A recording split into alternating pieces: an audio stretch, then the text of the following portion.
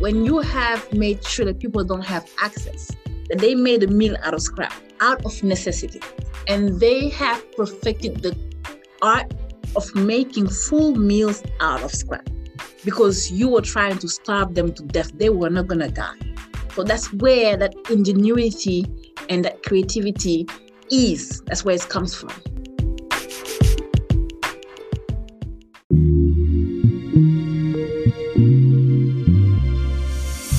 You're listening to Black Women Lead, a podcast elevating the stories, struggles, and accomplishments of Black women leading change in their communities. Peace, everyone. My name is Piper Carter. I am your host. This is a new series that we're starting. It's called Black Women Lead. It's just my honor and pleasure to be able to be your host. I am a Black woman, if you haven't noticed, from Detroit. We're starting with one of my really great comrades and friends, Sadie Sarr. She studied here in Detroit at Wayne State University, social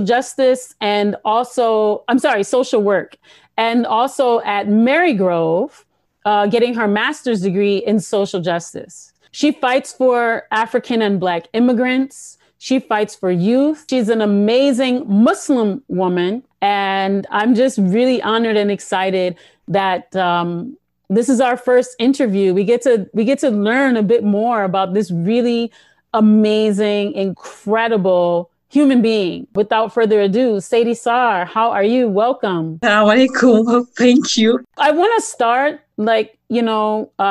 just to briefly, because we're going to go back, but I just want you to give an overview of ABISA, your organization, your new bail fund, your appointment with the governor, and your advocacy work that you do. No, definitely. So ABISA is the African Bureau for Immigration and Social Affairs. And with ABISA, we try to center the narratives of Black and African immigrants, right? So bringing to the core of the conversation around immigration and integration, those voices that often are left to the fringes, but also not only they are at the fringes of the conversation, but those communities are the ones that pay the highest price in deportation, in incarceration. So it's almost like, what does it look like to be Black when you have an accent, right? And so trying to mitigate and navigate those spaces, that's what ABISA does. So whether it is advocating for better integration systems in the cities where we live, in the state that we are, or teaching immigrants what civic engagement look like. Why should they be involved? Why should they know who their city council person is? Why should they go there and have their voices be heard? Like, simple, you would say, not as simple as it sounds, because we came in, when I say we African immigrant, Black immigrant, came into this country totally unaware of the systemic issues, the racial issues and racism and discrimination and all of that. And not being aware of it have caused us more harm, definitely, than we expected, especially when some of us come to this country with the idea that they can come here and just achieve this well-sold American dream.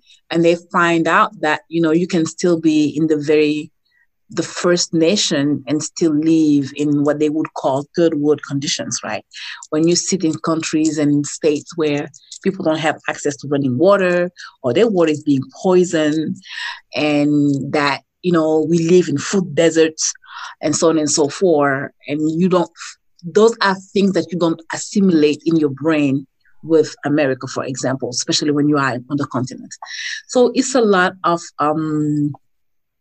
work, and that work with ABISA have led to the creation of the Bail Fund that is addressing uniquely the incarceration of Black migrants who are seeking safety and security in the U.S. and the discrimination in the bonds. So they have highest bonds. So for Black immigrants to be asked to pay a $25,000, $30,000 bond is nothing. It's common compared to the $5,000 and $7,000 bond that other community have to pay. If you know bonding in immigration You don't pay 10% of it, you have to pay it all. So the conversation of equity, how do you ask somebody who definitely walk 11 countries? Because when you come to Africa, most of them entry point is South America, Brazil, for example, and then you walk from Brazil all the way to Tijuana to be arrested and put in jail and be slapped with a 30K bond. While you were coming here to say, hey, there is war in my country or something else is happening and I need safety, right? And so with the bail bond, we are trying to address specifically incarceration, deportation, and the conditions of incarceration. Of course, Black migrants spend 3 years in jail easily. So you will hold somebody in jail for 3 years. They spend more than the half of their time in solitary confinement, right? Mistreated and deported. So then you have to link that conversation with the prison pipeline, the issue of privacy of private prisons, people making money. So you understand that the system is there because these people are being held in this detention center, these jails for so many years for the only reason that the people who are paying the money, who have their money in the stock market for private prison can make money. Because really the plane that deported 47 Cameroonian last week in the middle of the pandemic could have deported them a year ago, easily. So they didn't need to be in jail for a year. If it is only about saying, hey, you didn't do it properly, you came in here, you crossed the border, you came to the port of entry in Tijuana, that's not the way of coming in here. You could have deported them the week after that. They didn't need to stay in jail and be mistreated and be traumatized, right? So those are one of the biggest drivers of some of the social justice work that I do. Locally here, I work in the school system also at DPS. And DPS also I address the welcoming and service that we offer to bilingual and immigrant communities. So how do we make sure that they get the education they were supposed to get in a public school setting? If they don't speak English, what does it look like? And often, I'm still in the same centers of talking with immigrant communities and teaching systems or showing systems how to better create spaces for those that doesn't speak the language to belong. How do we make it better? So how do we create this society that we all dream of where, you don't have to be given a different type of education because your parents speak a different language. That should not happen. But that's nothing new. The country as a whole have always been embroiled in equity in education. So we just, picking up the torch that so many people before us, Blacks and Latino, have fought to push public education to do better. So this conversation is an old one. I'm just a newest fighter in that arena, and continue to push for the ideals that was set before and after Brown versus the Board of Education to be reality, right? We're still talking about the remnants of what does it look like. And why haven't we achieved the promises, of Brown versus the Board of Education? And that conversation also exists in immigrant communities, and we're part of that conversation. And that's why it's important to have communities like mine understand the history of the country and understand that, we are also living the legacy of, the great fight, the great conversation that happened prior that was led by different folks, but that affects us today. And we are part of the frame of the American society today, and we must be part of that conversation. And that type of engagement have led to my newest appointment in the Black Leadership Advisory Council, and hoping that we are going to be able to set a real frame that supports the work that Michiganders have been doing for years right? In the idea of equity, especially for Black and Brown communities. Thank you so much. So I'm going to show you something. Do you remember this, Sadie? Oh my God, yes! This beautiful pocketbook here. This is how we met. This little cute little pocketbook. This is how we met. How beautiful is this thing? Wow, you still have it. You're one of the most. You're one of the most fashionable people I know. And at Charles H. Wright Museum, I can't even remember the year now, but maybe almost a decade. Yes. You were with my cousin. Shouts out to Lauren Carter. And you always look amazing. You always dress amazing. So regal, so gorgeous. You always have beautiful handmade clothing, you know, from Senegal, from your amazing tailors that you know there. Shouts out to them. And I remember she introduced me. She's like, cousin, you got to meet Sadie. Do you know Sadie? And I'm like, no. And I remember like 7, 8 people were around us and their head flipped like, you don't know Sadie? I was like, I don't know. And you were so just loving and gracious and radiant. And you came to me and, you know, I'm short, you're tall, and you're like towering over me. And you just had this beautiful colors on, beautiful dress and everything. And you were like, oh, it's an honor to meet you, Lauren's cousin. And I looked and I said, oh my God. And I saw this beautiful pocketbook in your hand. I just started going on and on how pretty it was and how lovely it was and how fun. And you said, you want it? Here. And you handed it to me. And I was like, no. And you were like, no, take it. And that like stopped me in my tracks because it stunned me because culturally it's so like, what are you doing? You know? And you're just like, you took all your stuff out of the pocketbook and you handed it to me and you're like, it's yours, take it. I was like, no, I can't. And you were like, no, don't take away my blessing. Don't take my blessing away. It's like, and Lauren was like, take it, Piper. Don't curse her blessing. I was like, I just felt so weird. And I was like, oh my God, I felt like I was stealing your purse. I was like, am I stealing your pocketbook? Like, you were like, no, you were like, that's my blessing. You're my blessing today. And I was like, okay. Oh yeah. And I remember I saw you on another occasion and I had this and I would try to give it back to you. And you were like, no. Anyway, I wanted to have that be the entry into you growing up. You grew up between Senegal and France, right? Yeah. Yeah. Can you just have us understand, you know, lay it out? Yeah. So I was not born in Senegal. Okay. Right. So my father was in school in army in the north of France, and my mom. Which do you know which city? Which? Yes, Strasbourg. Okay. Strasbourg. So really, right there at the border with Germany. And before I was born, actually during the Second World War, that region was actually annexed into Germany. Mm. And when the French and the Alliés, when they won the war back, then they got that part back. So Strasbourg is you really have a real cultural influences with German right there. So I was born in Strasbourg.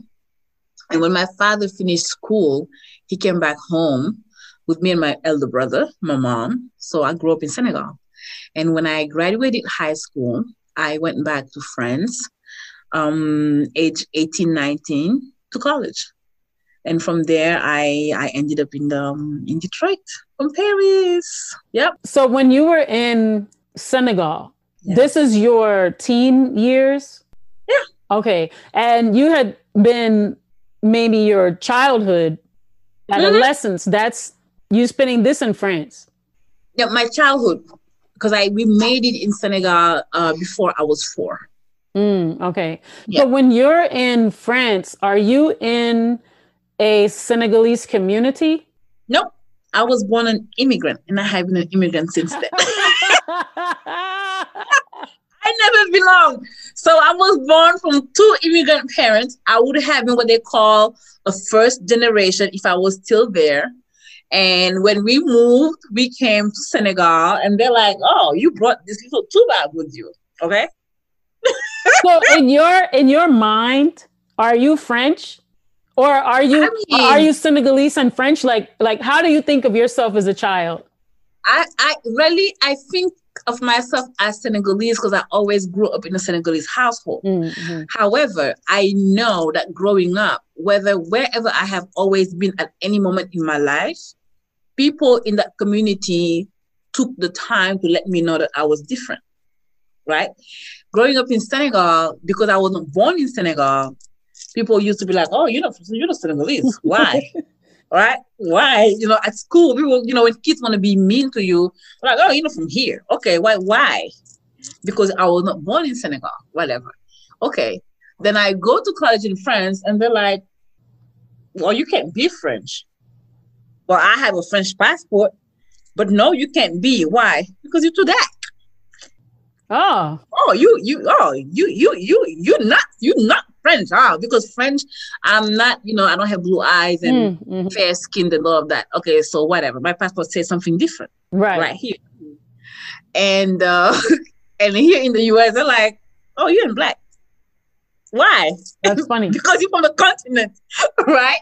So it's just like, for me, sometimes I laugh because I'm like, I'm really the epitome of what an immigrant is, because I have always been in some form of shape the other, because you don't fit what that society have accepted or what they made the norm, right? So it's an ongoing conversation.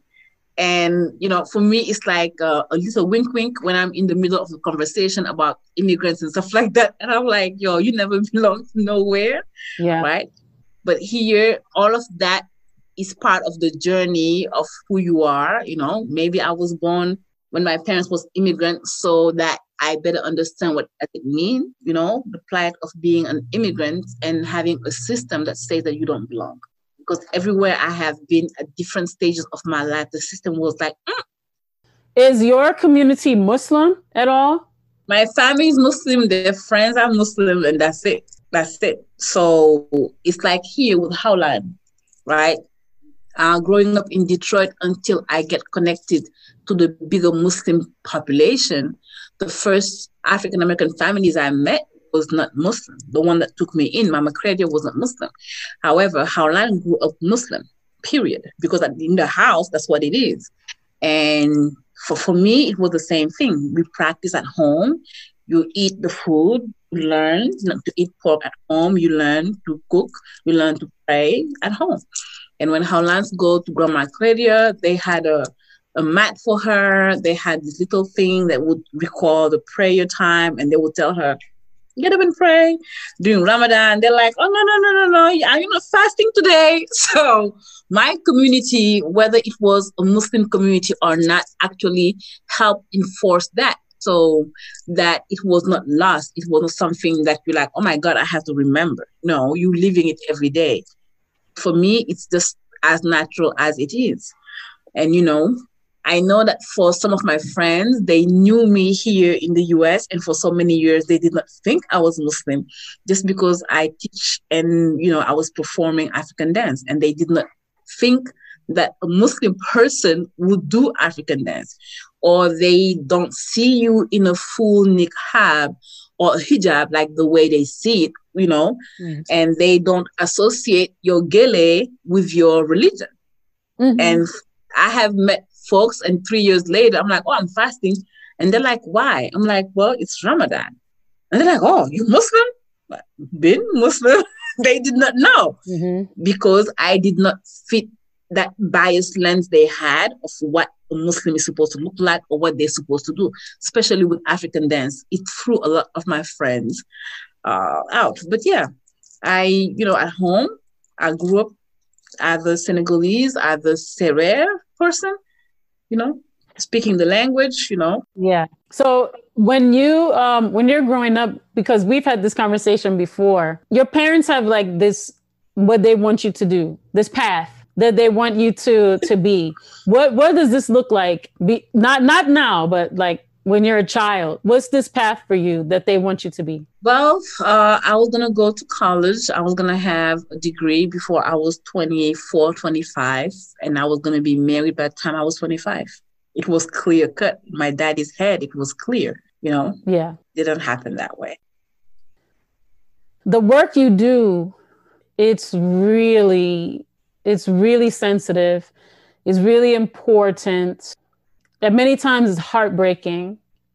It's dangerous. And, I've witnessed you early mornings, late night, all day, having to, in addition to take care of your child, in addition to having to take care of your duties for your, a job that you're holding, take care of your home for yourself, support your fellow community members, support your sisters, right? I've seen you, literally struggling to get donations, to get people to share for the donations, to get up money for people's bail, to get the money, for someone to have some plane ticket, or to get from here to there, or to have some food, some clothing, some support for their families, right?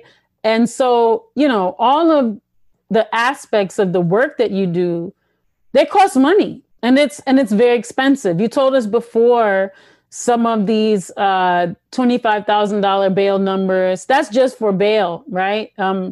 That's not all the other expenses. And so I want to have a serious conversation about the economic, I want to say, burden and challenge you have, I'm going to say, tackled and many times surpassed and overcome, but still have to go through to make sure that folks are safe. And that their families are safe, and at the expense of risking, right? Of risking their lives, your life, everything. Yeah, no, definitely. I think a lot of organizers would feel me when I say that the idea of being that strong person making the work look easy sometimes is often romanticized for no reason, because there is nothing to romanticize of having to beg. Like when we receive a call and the person say, hey, I am in Louisiana jail. I have been here for 9 months, right? My friend or my cousin is in Boston. If I come out, they're going to let me stay. How old are you? I'm 19. How much is your bail? Well, I went in front of the judge, and the judge said that I have to pay $22,000. Boy came from Mauritania. Black Mauritanian, he was running away from slavery. So born in slavery in Mauritania, and ran away and followed another group of kids who was going to trek. So along the line, they came to Senegal, then they went to another country, and they went to Angola. And from Angola, they applied for a visa to go to Brazil. So they work, handiwork. They apply for the fee, they get the visa, they make it to Brazil. Here you are in Brazil, you don't know nobody.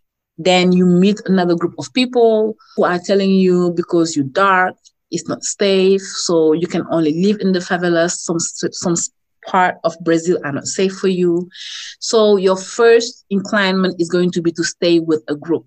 And that's how this child stayed with this group that was going further up, to the point where he made it to Tijuana. And we got the call because there was a lawyer in Tijuana who happened on that day, who have spotted this child on this specific day where the border patrol was very mean, and he spot this child and he speak briefly with him. And because this child just spent this last 6 months walking up here, he speak enough Spanish to explain himself, from Mauritania, right? So the lawyer is like, no, I like this boy. I really need to help him. He is young. He's an unaccompanied minor. I really have to help. And the lawyer is going back and forth, paying from his own money anytime he goes to Tijuana to see if this child is okay, to make him stay in this bridge, explain to this child, if you get off the bridge, you are losing the possibility of being able to apply for asylum. But this is a bridge, though. Everybody is on the bridge, and every other day, the Border Patrol, ICE, is trying to push them off the bridge. And off the bridge, in the first ciudad that you have, is all these people who are trying to take advantage of them. Then he gets this number that gets him on the other side of the border, and he is in jail. He spends 3 months in the Tijuana border on the American side, then is shipped to Louisiana. Then the lawyer is looking, and they call us. They tell us the story, and we call the child. And my heart stopped. Like, I'm calling Gerline, and Gerline is like my friend from the Haitian Bridge Alliance. She's like, we got to get this baby out of here. And the more you speak with him, he's from Mauritania, he speaks a little bit of Wolof. The more I speak with him, the more his story, what he have lived, how he rushed away, how he almost lost his life, how he was mistreated, how he was being tied and being, worked into servitude to death. I know he can't go back to that. But I have to raise $22,000. Who am I going to call? I called you. I think I did, right? So the first thing is what you do is like, you're like, oh my God, let me make this post. So you make a post and you try not to give too much details, to not give away who he is, but enough details for the community to have this, you want to create that compelling moment. That's the hardest thing to do as an organizer, to create that compelling moment that's going to make people feel like they want to make it right. But then fundraising, we know you fundraise first in your community. Who is my community? My community is Black Detroit. They struggle. We don't make ends meet. We grind. So this is the community that I go to first because of how fundraising works. Your cousin, your friend, they give you money. You put it here, somebody else that believes in what you're doing. Somebody else that can say, I can vouch for Sadie. I know she is not going to buy, some eyelashes with it because she don't wear eyelashes. Because sometimes people are like, I'm not giving her my money. I don't like her purse, right? But Sadie don't wear eyelashes. Sadie don't wear that kind of makeup. So you might feel like, okay, she's not the kind of person that I'm going to give the money. But after that, who do I have? The immigrant community that is undocumented, that don't have no salary. They don't know what a paycheck look like. They are self-made, self-employed. They grind. They hustle. They hustle as much as everybody else who doesn't make ends meet in this city hustle. So those are not the points where the money comes from. So fundraising is hard. It's hard when you sit and you see other organizations who say that they do the same and they get dished. Like you see money flying in some organization like, wow, they just got a $300K donation from whatever foundation. They just got a $400K donation from whatever, other sources. And the only difference is that they have a more polished website. They have hired a marketing director who knows how to write. They have a specific writer. They have a graphic designer. When their graphics comes out on Instagram, it pops in, right? And you don't have that. But what do you do? Because the life of my child is as valuable as the life of any other child. We still have to make the money. So we grind, we call.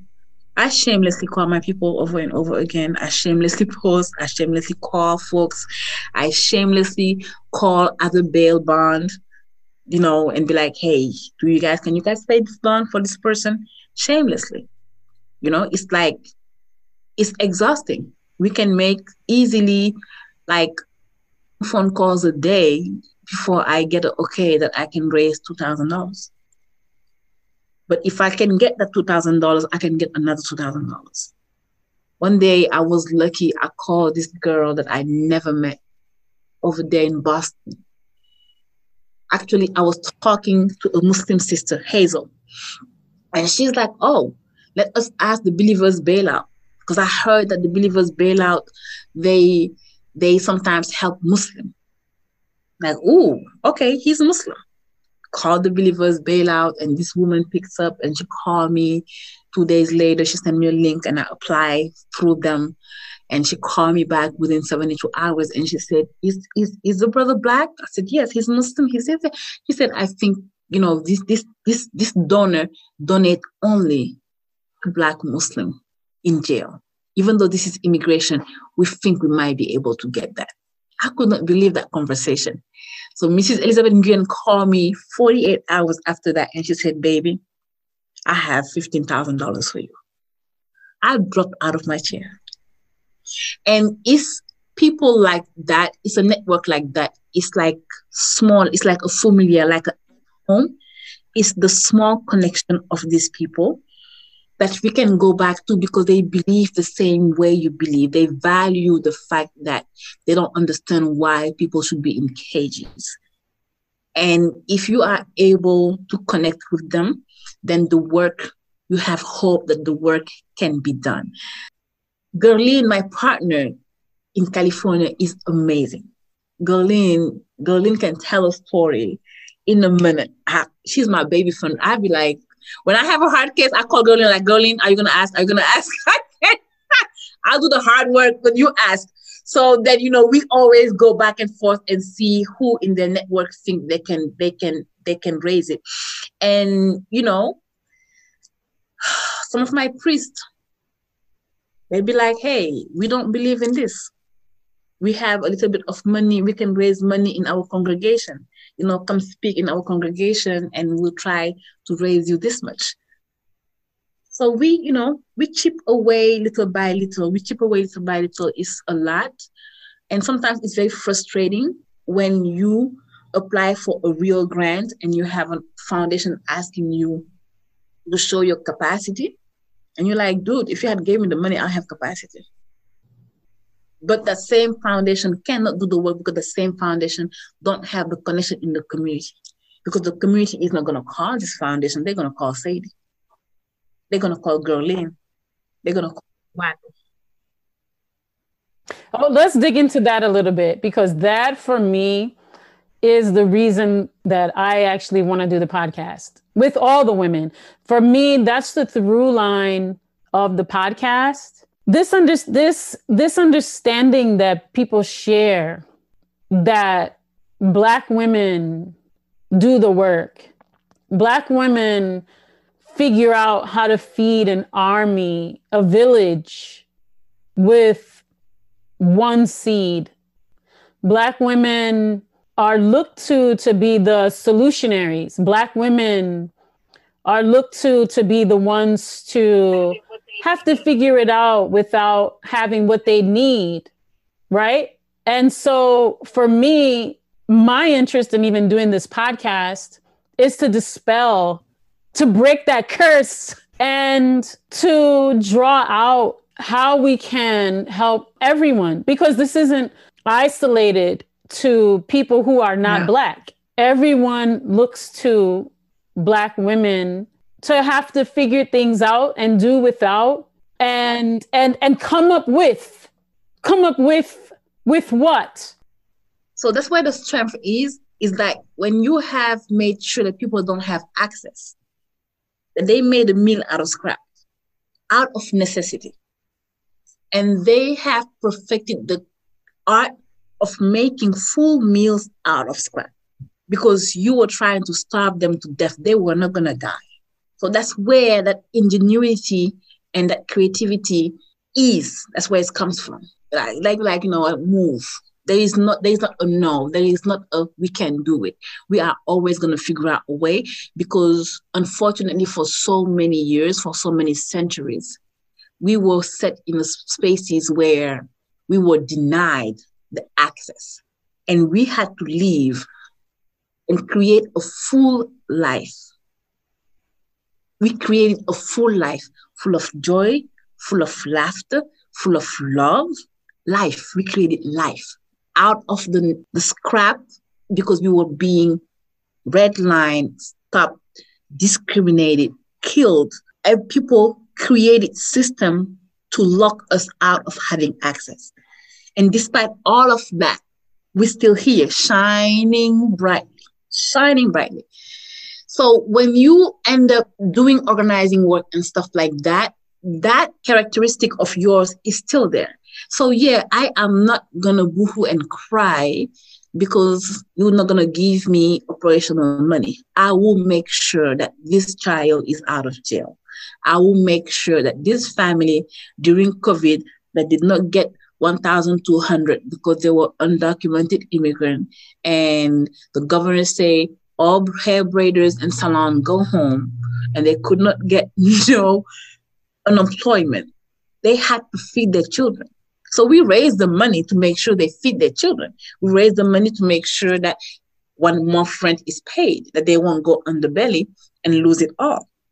However, for those Black women doing that all the time, it comes a moment where you have to request that there is a value and there is some investment coming back to the work that we do. And even though we know that we can do with less, we have to ask for our full share. Because for sure, if we get our full share, we are gonna go above the expectation of what that full share was supposed to cover anyway. Because we have been doing with less than a full share and providing as if we had got a full share. But we just have to now be in the habit of requesting and demanding that full share to be given. But at the end of the day, like you said earlier, we are the one in the trenches. At the end of the day, when you're going to talk about water issue in Detroit, you're going to go to Mount Monica Louis Patrick. At the end of the day, when you're going to talk about the new vision of incarcerating women and fighting for pregnant women not to be treated as animals, you are going to go to Siwatu Salamatava. At the end of the day, that's where you are going to go, because that's the story that struck a chord. That struck a chord where people from one space to another of the United States was like, oh no. That's the story that struck a chord where abolitionists everywhere around the United States was like, we can't have this happen no more. Because she stand there and her community stand there and said, we were not going to watch this happen. And if you guys going to make this, we're going to make a thing out of it. Because this is not how you treat a woman. This is not how you treat a human being. This is not how you treat a pregnant woman who is about to give birth. And just for context, Siwatu Salamara, much respect and shout out, is a member of Detroit community, an environmental justice activist, and now an abolitionist. During the time that she was pregnant, was jailed because she brandished a legal firearm to protect her family, her child, and was sent to jail, even though she had the permit and it was legal. And during the time that she was incarcerated, was shackled to her bed and forced to give birth, completely shackled to her bed in prison. And so she has beat her case, fortunately. Please check her out. It's a really important case. And now she is fighting for other women, other pregnant women and other people that are incarcerated, so that they can be free. And it's a really remarkable story. And we're just really happy that she is free. Really tragic that she had to go through that. Just terrible, traumatizing experience. And you talked about this young person who had endured slavery, modern day slavery. You know, here in the United States, we are taught that slavery happened like so long ago, right? And obviously that was a particular moment in history, right? Transatlantic slave trade. But can you talk about the current multiple, systems of slavery that exist here in the United States, as well as abroad, that people are caught up in, that are ignored and that are funded and supported by the systems that the collective we partake in. Because at the end of the day, many of these corporations and things are tied to these systems. And so I wanted to see if you could just speak on that. I mean, like I took the example of Mauritania, which is Kodiakat. Mauritania, some people are still born in what, in a more fancy word, you would say is indentured service, but the conditions of it are the conditions of slavery because you never get to be free. And in Mauritania, it is known, like they call them the Haratani. They use the word Haratani for the Black Mauritanian, which translate into slave. And the Mauritanian in Ohio, you have a huge community of Black Mauritanian who have years and years, 60 years, 70 years of community knowledge and stories where their life have been affected by the system of slavery in Mauritania, where it pushed them out of their space of living. And that's why they run away. That's why they are all over the world, right? Because who would want to continue living in slavery? Then you have the case that made it to CNN for a brief moment in Libya, right? With the stories of these Black young Africans who are economically displaced and who are trying to get to Europe by crossing the Mediterranean for a greener pasture, right? And who often, because they try to go through Libya as one of the port of entry, end up being sold into slavery in the desert of Libya, being caged, and same thing. When they make it there, they lose all their freedom. They're being sold for $400 to these rich other dudes that are lighter in skins, who come from the traditions of that Arabic slave trade, who do believe that, anything darker than what you would call here a paper bag, is not good for nothing else but hard work, mistreatment, beatings, and devaluation of their humanity. And they treat them as such. It has not stopped because the CNN story died down. It still exists because these young kids are still crossing the desert, are still trying to cross the Mediterranean, are still being displaced economically from their home. And they are not going to stop taking the road to the El Dorado, the European El Dorado, the Western countries El Dorado, where there is money, where the $1 worth 500 CFA of my money any given day. But the iPhone 12 have the same cost. And the child is in Brooklyn and the child that is in Dakar, are still dreaming of that iPhone 12, the same iPhone 12 with the same earpods, with the Lakers t-shirt. Because that's what they do. That's their teenager at their time. This is where they are. And they have the same dream. But that dream will cost this child a certain amount. And you would have to take that, whatever the cost is here, multiply it by 500. That same item going to cost 500 more for the same child who listened to Jay-Z and, watch the Housewife of Beverly Hills and watch MTV. And this is where we are. And, here in the US, all what you have to do is look at the conditions with the incarceration of Black men to understand that, those conditions mirror easily and awfully the slavery conditions. People are still being shackled. People are working for less than $1 a day. It's no different than being in the field sun up to sundown. No different. And all of that because somebody ignorant years ago encountered somebody else that looked like me and decided that we could not be human beings.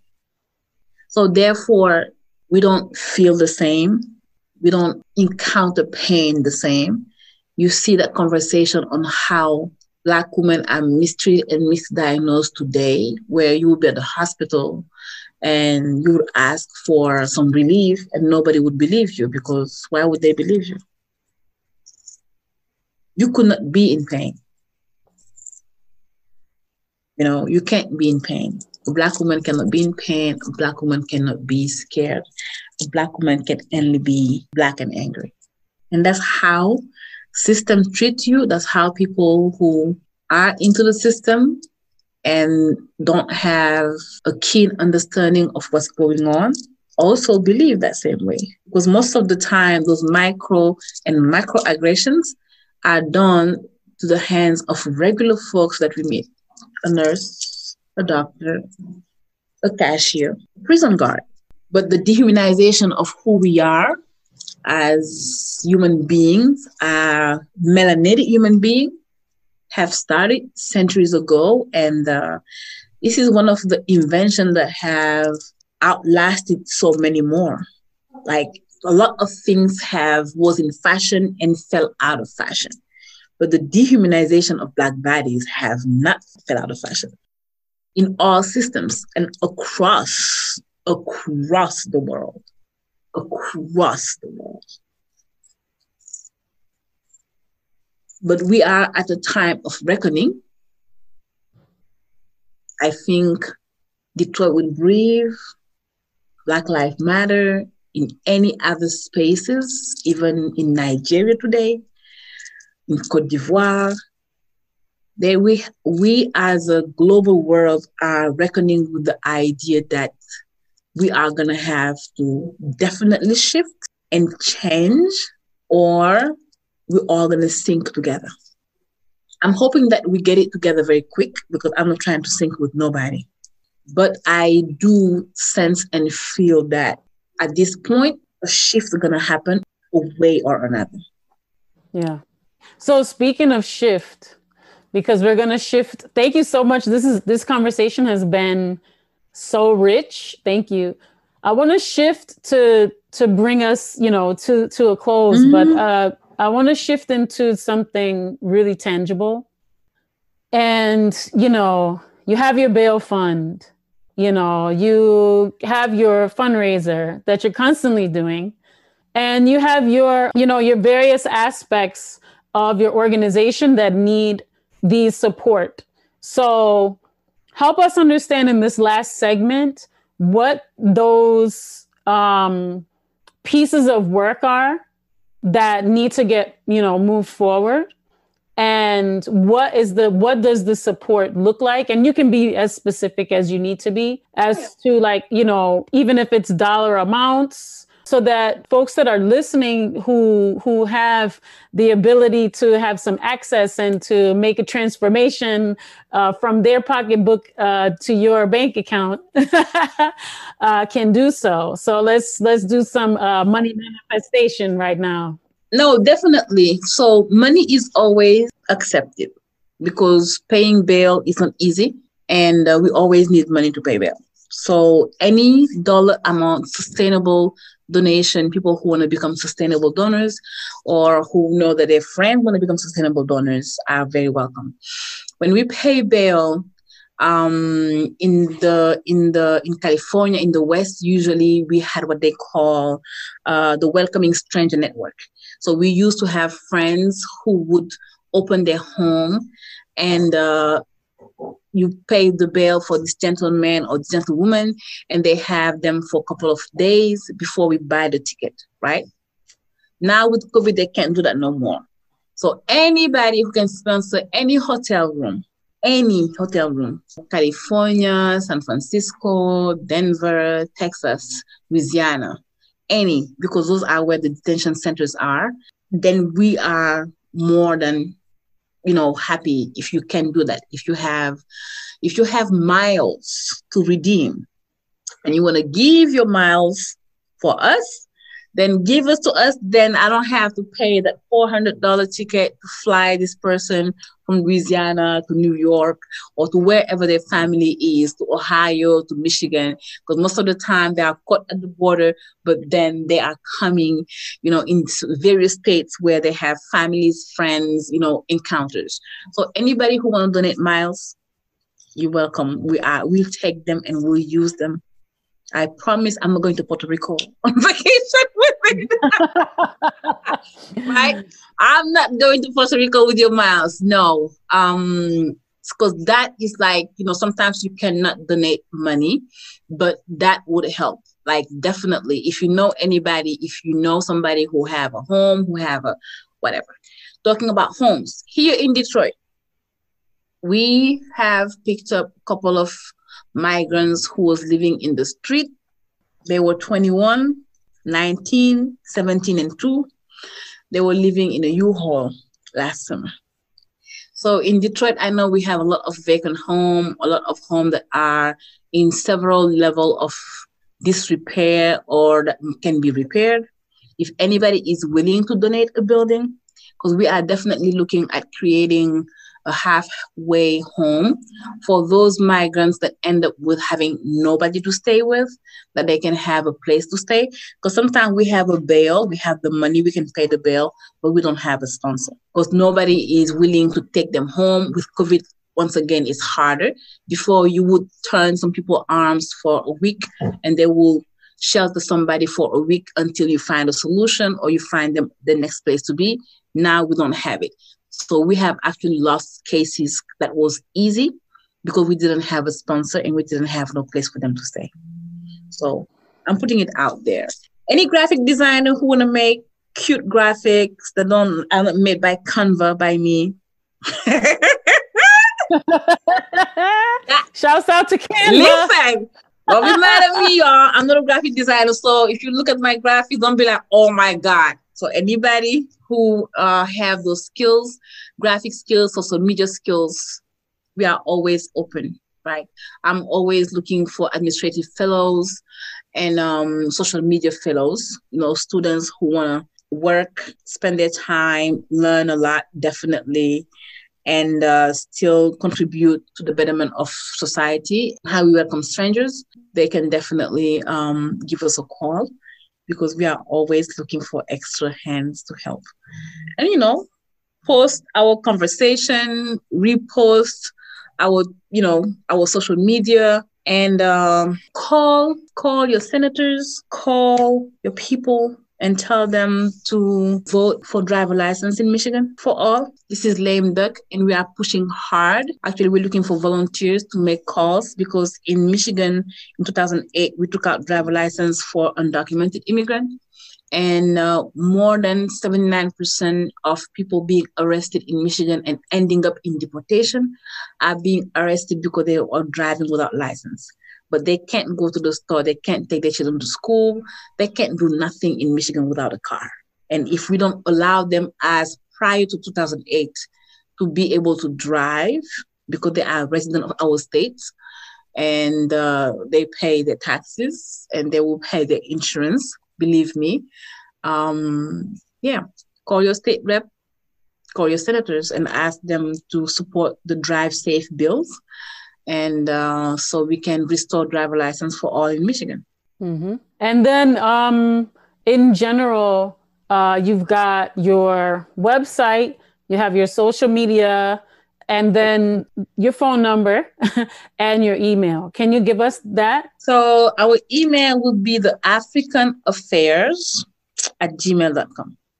Our phone number, 947-517-7451. So call us if you have teenagers who don't know what to do. Then they can call us, and we have little things for them to do. They can make calls. They can beg for money for us. They can write some letters and say thank you to our 400 plus donors who allowed us to raise $335K between June 10th and now for the Black Immigrant Bail Fund. Hey, yes. That's what's up. Yes. So today we were looking at the list, and it was 400 plus donors that actually achieved that. So Yes. Yeah. And then your website? And it's the African Affairs, right? African Bureau.org. And on Facebook, you can find us at ABISA, Abisa. And we're there. And if you want to mentor children, Black girls, call us. We have Springboard to Excellence. We're always looking for fabulous, awesome Black women, all size, all shape, all walks of life, to come inspire our young girl, to walk into their greatness. So all the time. Wow, this is great, Sadie. We kind of went all over the place, but we still didn't even cover a little bit, but we just wanted to give folks an understanding of just your struggle, your challenges, your triumphs, your successes, your life, your history, and give folks an opportunity to participate in your future success. Definitely. Even though we were all over the place, this is what I say, that we don't live single issue lives, right? So I think this was perfect.